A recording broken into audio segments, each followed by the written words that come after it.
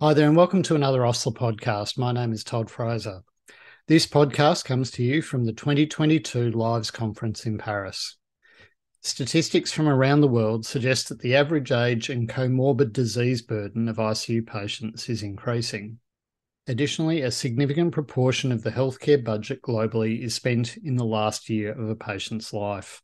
This has led to the concern that some patients are receiving excessive levels of care.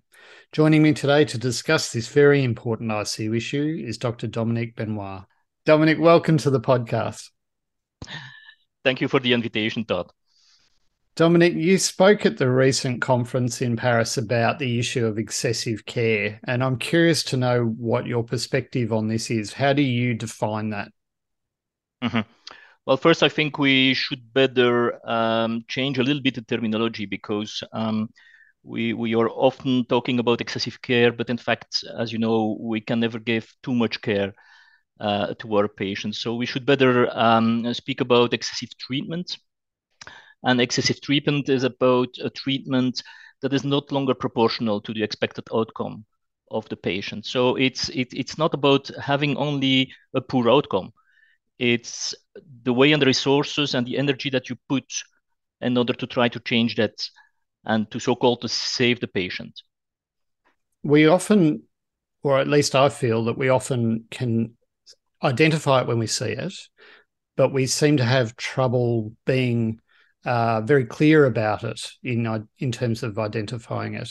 Is there any sort of broad definition that you can use that helps you to define when somebody is receiving excessive treatment, do you think? No, I don't think so. I think this is the reason why we should do it in team.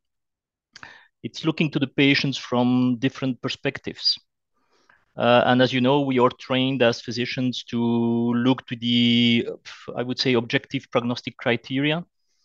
But for instance, nurses are more trained to look to, for instance, the suffering of patients. That's clear cut, to pain, to the story of the patients, and at that point we are complementary. Moreover, than in the past 20 years, as you know, well, the technical innovation makes today that the patient does not longer die in a natural way. It's the patient die when teams decide to withdraw or to withhold the care together with the relatives and with the patients. So 20 years ago, while patients died naturally, we evolved now to patients that no longer die naturally. And that's the reason also why we have to look to the patient from many different perspectives. And in fact, as a physicians, we should facilitate such discussions. There seems to be an increasing trend towards this as an issue. I think if you've been in the industry for a couple of decades, like you and I have, we tend to see this as an increasing issue. Why do you think that might be? It's because of the underlying uncertainty. Again, we have that technical innovation, so we can keep patients alive nearly as long as we want, nearly as long as we want. We can even today start ECMO, and during the COVID pandemic, we started ECMO for 3 months. So nobody expected that before the pandemic. So we have a lot of possibilities today, but this means too that the uncertainty is also increasing when and whether to withdraw therapy. Again, 20 years ago, we didn't have such uncertainty because people die simply a couple of days later. While now we have to take the decision by ourselves, together, of course, with the input of the patients and the relatives. But we have more responsibility than 20 years ago, I think. What is it that makes us feel as clinicians so uncomfortable about addressing this issue? Well, as you know, uncertainty is in fact about fear. It's fear of harming the patient, of course, but it's also fear of how peers are looking to us or how relatives are looking to us. Um, Many patients and families have well, many of them have high expectations. things that we will not be able to accomplish. And this creates a tension, of course, internal tension with a lot of fear and uncertainty in many of us. The point, of course, is that we have to acknowledge this for ourselves first. Otherwise, you are simply working our shifts and working for a couple of hours and going from one patient to the other, and do not feel, I would say, that psychological dynamic. But it's about fear. Do you think it's possible to overcome that fear? Like, are there things that we can do within our own industry to help clinicians to be better able to deal with those sorts of discussions and decisions? Well, I would say this, and in fact, it's about leadership. Huh? It's about evolving from, I would say, the pure intelligence, and going through the emotional intelligence. So the being self-reflective, knowing what is happening and which circumstances, and of course, talking about in the team and with peers. And I think this will be possible then to go to more spontaneity. But I think we should not stay alone with it. We should we should discuss it with our colleagues. I always say we are all the same, but are doing like this is not true. I wonder whether there is a fear amongst clinicians about the way that they appear to their colleagues in having difficulty in having these conversations. It leaves them quite vulnerable, I think, and very exposed to criticism potentially. And in an industry where we expect so much of ourselves, often we're very high functioning people, rarely fail at anything that we do. And then to find ourselves suddenly exposed to that failure or perceived failure, it can be very threatening, I would imagine. Yes, I would say we should redefine failure then. We are not perfect. Nobody is perfect. And it's in fact, yes, having some humility. And it concerns also the professional integrity. It's about being integer, is being able to speak up, being able to share your values, be able to share your fears. And this makes us stronger. So this is the only way which will potentially solve the issue of excessive treatment in the ICU. It will take, of course, a couple of years. It's a cultural change. So it takes years to change something like this. Where do you start? So if we're going to make a meaningful difference around this issue, where would you start? With yourself, acknowledging. This is what I did 10 years ago. Started then to do studies and looking to perceptions from the clinical point of view. And then 4 years ago, I started here in the hospital. Talk with the CEO, talk with the people who are who has to maintain the quality in the hospital. And we decided to coach doctors here in the hospital in self-reflective to really know what is happening in difficult circumstances, and also coach them in motivating other people to speak up. So now we just finished the study. We coached 50 physicians during 1 year for an average of 6 sessions of 1 hour. So we will see whether it changed something, but at least I know from the physicians that they are pretty happy that something like this could be implemented in our hospital. What's the perspective of the patient and their family on this, Dominic? Do they perceive that there is an issue, or are they unaware of the potential for excessive treatment to occur? Well, I think the entire society, at each level, society, hospital, physicians, and patients, I think, are mainly unaware of that issue. again, it's about expectations and what we can do to these expectations. And there again, it's very important then to open up and to improve our communication. And this has been done already in a couple of studies. For instance, one published in the New England a couple of years ago from Pittsburgh, showing that simply having a communicator facilitator improved end-of-life decision-making without increasing the mortality at 3 months. So it clearly shows that we simply need a little push in the back, simply having a facilitator that can already improve end-of-life decision-making. We always say that that communication is the soft skill. No, I'm very sorry. It's the hard skill. It's about communication. It's about relationships between people, and this is the most, I think, the most difficult thing to achieve. Much more difficult than any technical achievement. I think a lot of intensive care clinicians feel that there is almost a pressure to admit and to treat that comes from a combination of the patient themselves, from their treating clinicians, from the family, and feel that there is the potential for excessive treatment to be given. How do you, in your own practice, deal with that that pressure or perceived pressure? In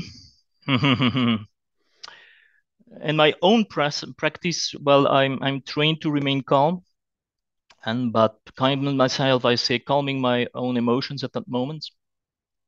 Keep calm, and try to be as integer as possible, without fear of giving the information that is really required to have an appropriate ethical decision making.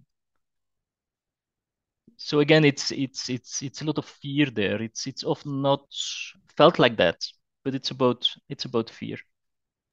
I suspect it's also about the long game, isn't it? It's not necessarily about the one patient in isolation as much as building relationships with your colleagues who are on the wards, with the surgeons, with the physicians, and being able to have meaningful self-reflective discussions about patients and how you will work together going forwards. Would that be fair? Mm-hmm.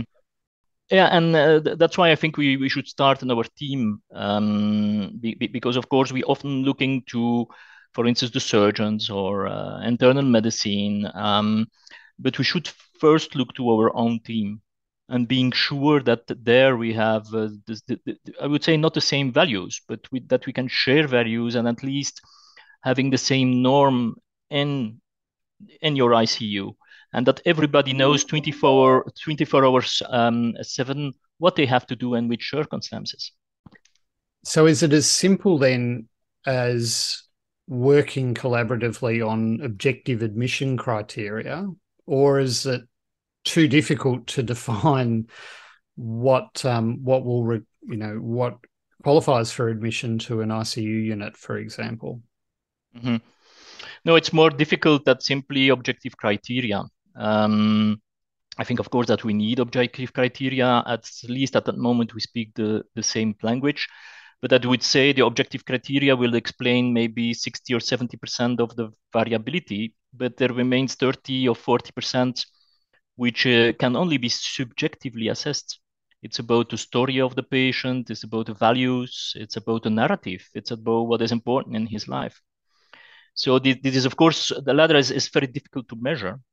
And this is what we have to do. And this is pure, again, human relationship. It's about feeling and synchronizing with the other what is important for him or her. I guess the other component to that is advanced care planning, which often comes up in this context, where there's a sensation that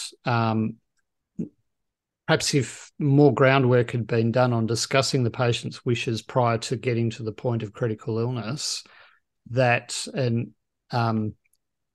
better decision could potentially have been made. Where do you see advanced healthcare directives in this issue? Well, I agree, of course, that advanced care planning is very important. But that's why a couple of years ago we started first with our team, because of course, if there is a variability in how the wards receive feedback about advanced care planning, a variability due to our own team, then you should first work on that. Is that every physician working in your own ICU, for instance, speak up at the moment he has to speak up, gives feedback to that ward, and this is a very important issue. But that's why it's again the study that we have performed here and the intervention that we have performed here. It's about 10 wards here in the hospital together with the medical ICU, because we knew, of course, that we should improve on all that levels. Only improving in the ICU will not work. Will work a little bit, of course, because you will, I would say, increase the pressure, but it will be not enough. Certainly in the weekend, not in the weekend, and not during the night shifts. As we said a little bit earlier, it's a little bit difficult to categorically define when excessive treatment is occurring. It's a difficult definition. If that's the case, how do we measure it? In the sense that, how do we know that we've got a problem? How do we know whether that problem's getting better or worse? And how do we know when the things that we try to do about it are actually making a difference? Well, I would say I agree with you that at the individual level, it's very difficult to claim that somebody is receiving excessive treatments, unless the patient is awake and you can discuss with him. Then again, subjectively, you can assess it. But it is from a statistical point of view or scientific point of view nearly impossible to do it at the individual level. However, you can do it, of course, an average on the population level. You can do it by measuring, for instance, the ethical climate in your ICU, where you can ask to clinicians simply to say how you are working together at end of life. And then looking, for instance, also at the patient's outcomes, whether they differ. But I would say what you should focus on scientifically is, I think the issue starts of excessive treatment once a team or one individual is systematically acting in the same way, regardless of the underlying comorbidities, age, and so on. So there is a systematically similar behavior. So there is a lack of variability that normally you should expect, of course, when an individual have a different perspective. So you can measure the point, the systematic behavior in a team via ethical decision-making climate questionnaire, for instance, or via benchmarking patients' outcomes. A nice study in the JAMA in 2016 where they benchmarked patients above the 80 years old who died because of cancer, and they benchmarked at the country level, the Netherlands, Belgium, Germany, Canada, and the US. And for instance, in Belgium, 15% of the patients who died were admitted in the ICU 3 months, in the last 3 months of life. This is the double than in the Netherlands and the double than in Germany. So in Germany, they were at 8%, in the Netherlands also at 8%. In Germany, they have more ICU beds than in Belgium. So it's not about beds, it's about really how we use these beds. So there I can firmly claim that indeed in Belgium, we are doing more excessive treatment above 80 years old than in Germany.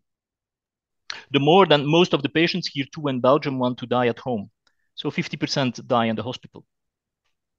Do you have a sense of how big the problem is? I understand what you just said there suggests that there is excessive care in that particular segment in Belgium, for example. Is there a consensus or a global view of how big a problem we might be talking about? Well, we performed this Propicus study in 2014. So this involves 68 ICUs. 1,800 patients who were admitted during 1 month in the ICU. And there we asked two clinicians on a daily basis to identify patients who, according to them, received excessive treatment. What we saw is when patients were identified by two clinicians, the probability that they were still alive with a good quality of life at 1 year was 7%. This represented 12% of the patient population in the ICU. There is another study by Hua in the Blue Journal 10 years ago about who looked more than not to clinicians' impressions, but to objective palliative care triggers. And they had, again, this similar estimation, about 12 to 15% of the population admitted in the ICU is in fact potentially receiving excessive treatment. So it's about 1 in 5 to 1 in 10 beds.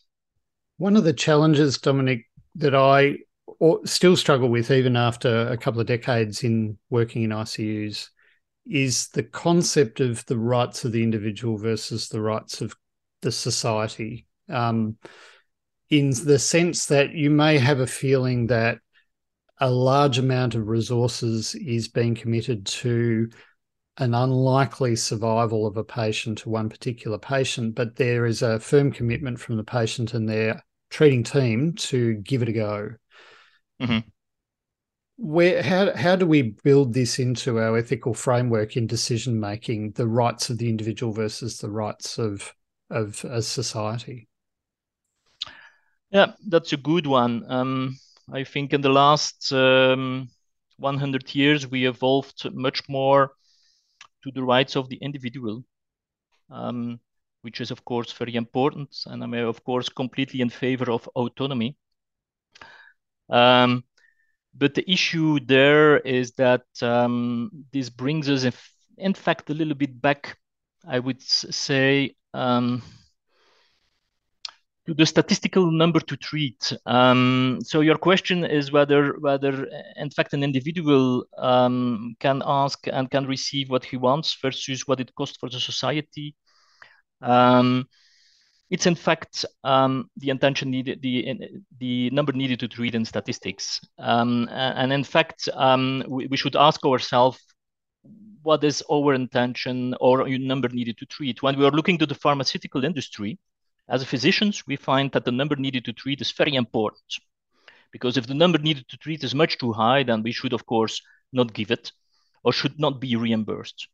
I would like to see our number needed to treat, our own number needed to treat. For instance, we did a study a couple of years ago on appropriateness of CPR. And we saw that, and it's well known also in the literature, a patient above the 80 years old in asystole, well, the number needed to treat there to survive, not to survive with a good neurological outcome, but to survive is 1 in 247. This is the number needed to treat. So the question there, should we go on? The point there is that I think that, again, teams should take the responsibility once they have such a patient. So, of course, I do not say that you should not resuscitate patients above the 80, but I say that we should not do it systematically. And that, of course, maybe the guideline should be, well, assess according to what you find at home in the circumstances with your team, what you should do. And of course, that sometimes you should do it. But systematically, no.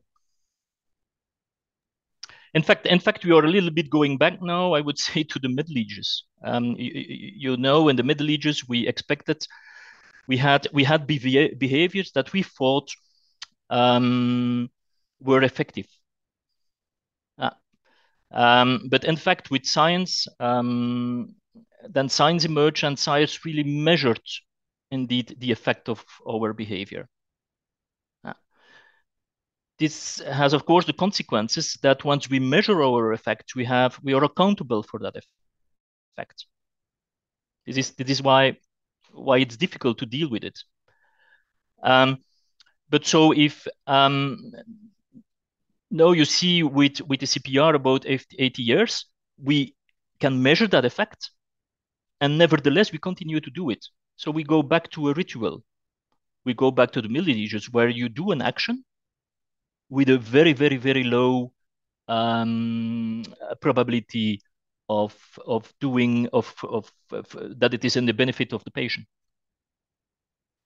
So indeed, it's. I think I completely agree with you, Todd, that it's about individual versus societal point of view, and I think we should put a little bit more weight now again on the societal point of view. To that end, do you feel that there's a weight on you personally, but also on us as intensivists, to be responsible for equitable distribution of that resource? Do you think it's fair that a certain craft group be responsible for that, either by design or by accident? Well, I would say we are responsible for the fact that we should acknowledge that, and that we should go to the politicians to say that what we are doing today is potentially not longer beneficial for the patients and the relatives. We are responsible for that. It's about communication. For instance, now I had to talk on a meeting in Brussels for emergency physicians, and I give them the example of the CPR about of 80 years old, and they say, yes, but how can you handle then? How can we change things? Well, the first thing I said, you have to look to your numbers with humility, and then you need courage. Courage to acknowledge for yourself that these numbers are not good, and courage to go to the politicians with these numbers, and then maybe, yes, courage then to say, okay, let's go on television and saying that maybe we should go in another direction, and that it is important for a patient and for his relatives to do an advanced care planning, for instance. It would be a nice intervention. Dominic, what do you think the consequences of inaction on this issue would be?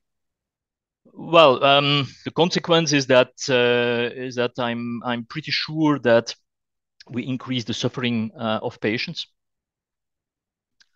This is clearly an issue when you discuss this with nurses. The tension with nurses is always the same. It's about the suffering of the patient. It increases the burden, certainly, and relatives too, providing excessive care. They perceive the quality of care as less good than in other circumstances. But as you know, it's give a difficult grieving process, mourning process. It can increase depression, PTSD. At the clinician level, similar. I think this is one of the most important issues that is not addressed well, is the subtle moral distress to which we are confronted on a daily basis. And I think this is a major issue also if we want to reduce burnout and intent to job leave.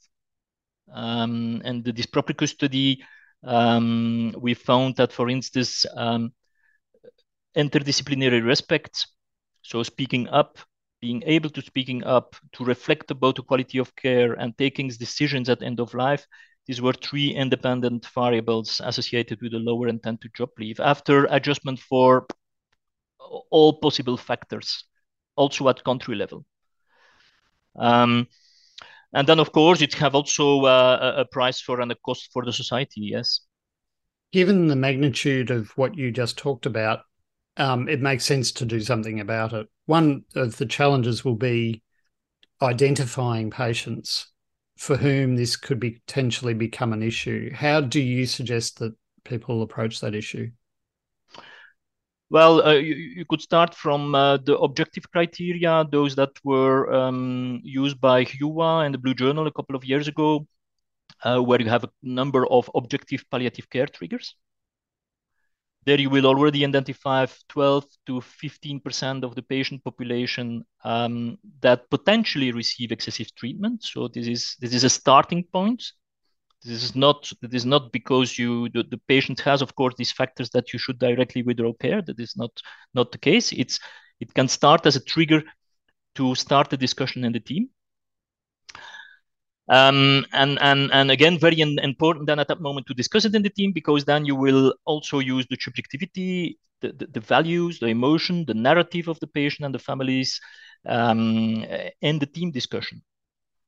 I think this is the only way how we can go for it. One of the big challenges, I think, for people is, as you mentioned a bit earlier, the uncertainty and the discomfort that we have with that uncertainty. And I think we tend to revert back to conservatism when we're confronted with that. Is there any way of making people more comfortable with that uncertainty in any individual patient? Yes, but there we go. I think to the techniques that psychologists use, and we are of course not trained like psychologists, but they normalize the situation. They simply say that's normal to having fear at that moment. They simply say that it's normal to have these emotions at that moment. They give time. They ask open questions rather than closed questions, as such that self-reflection is stimulated. And like we see in our daily communication with relatives, if you're using the tools that most of the time, 20 minutes or 30 minutes later, you can close a meeting with, I would say, feeling that you said what you had to say, and with the satisfaction, and the relatives are also satisfied. So I think this is the way to do it. But of course, we need training in that. To that end, Dominic, for those people who are listening to this and it's resonating with them and they're feeling, yes, there is an issue and I need to do something, what would you suggest as their first steps? I would say it starts with yourself, with acknowledging your own values. What is really important, because it's indeed at the surface it seems something as importance in communication, importance in advanced life planning. It's importance about objective criteria. No, I think it's much deeper. It's about values. What do you stand for? What is important for you? How do you share that together with your colleagues? And if you can share this together with your colleagues, then you can have the values of the team, the norm of the team, and then you can go for it. So it's not about simply communications training. It's about the deeper drives to change something and to communicate. It's a fantastic way to sum up.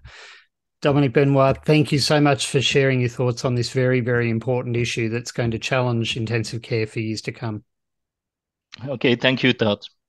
Thanks for joining me on the podcast today. All of OSLA's content and features are completely free. Get access to all our great podcast interviews, as well as hundreds of modules, journal reviews, quizzes, and articles by downloading our free app. You'll also be able to access our logbook, and any OSLA learning you do is automatically recorded in your CPD diary. Search for My OSLA wherever you get your apps, or visit our website at oslacommunity.com.